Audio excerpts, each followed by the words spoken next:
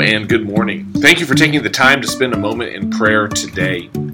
As a church, our goal on this podcast has been to encourage our prayer lives and to dedicate time to prayer every day.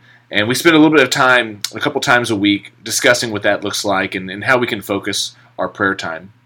And so we publish these short little episodes, and I hope that they have been a good reminder to you of how you can follow Paul's instructions to pray continually, even beyond these podcasts.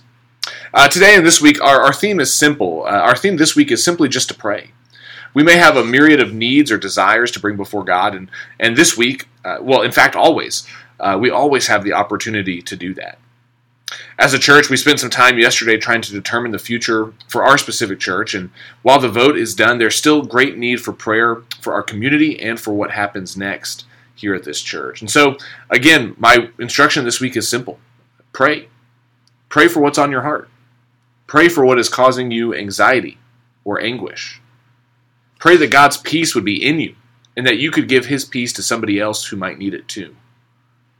Pray for our members who are sick and who have chronic conditions. Pray for our senior adults. Pray for our families and children. Pray for our CDC ministry and the many children and families who are on their summer break. Pray for our missionaries in other countries, including Sergei Budagovsky in Ukraine.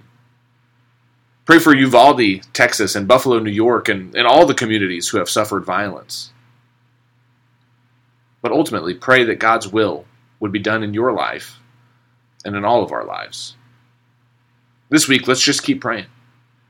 We'll be back again on Thursday, and until then, I'll see you later.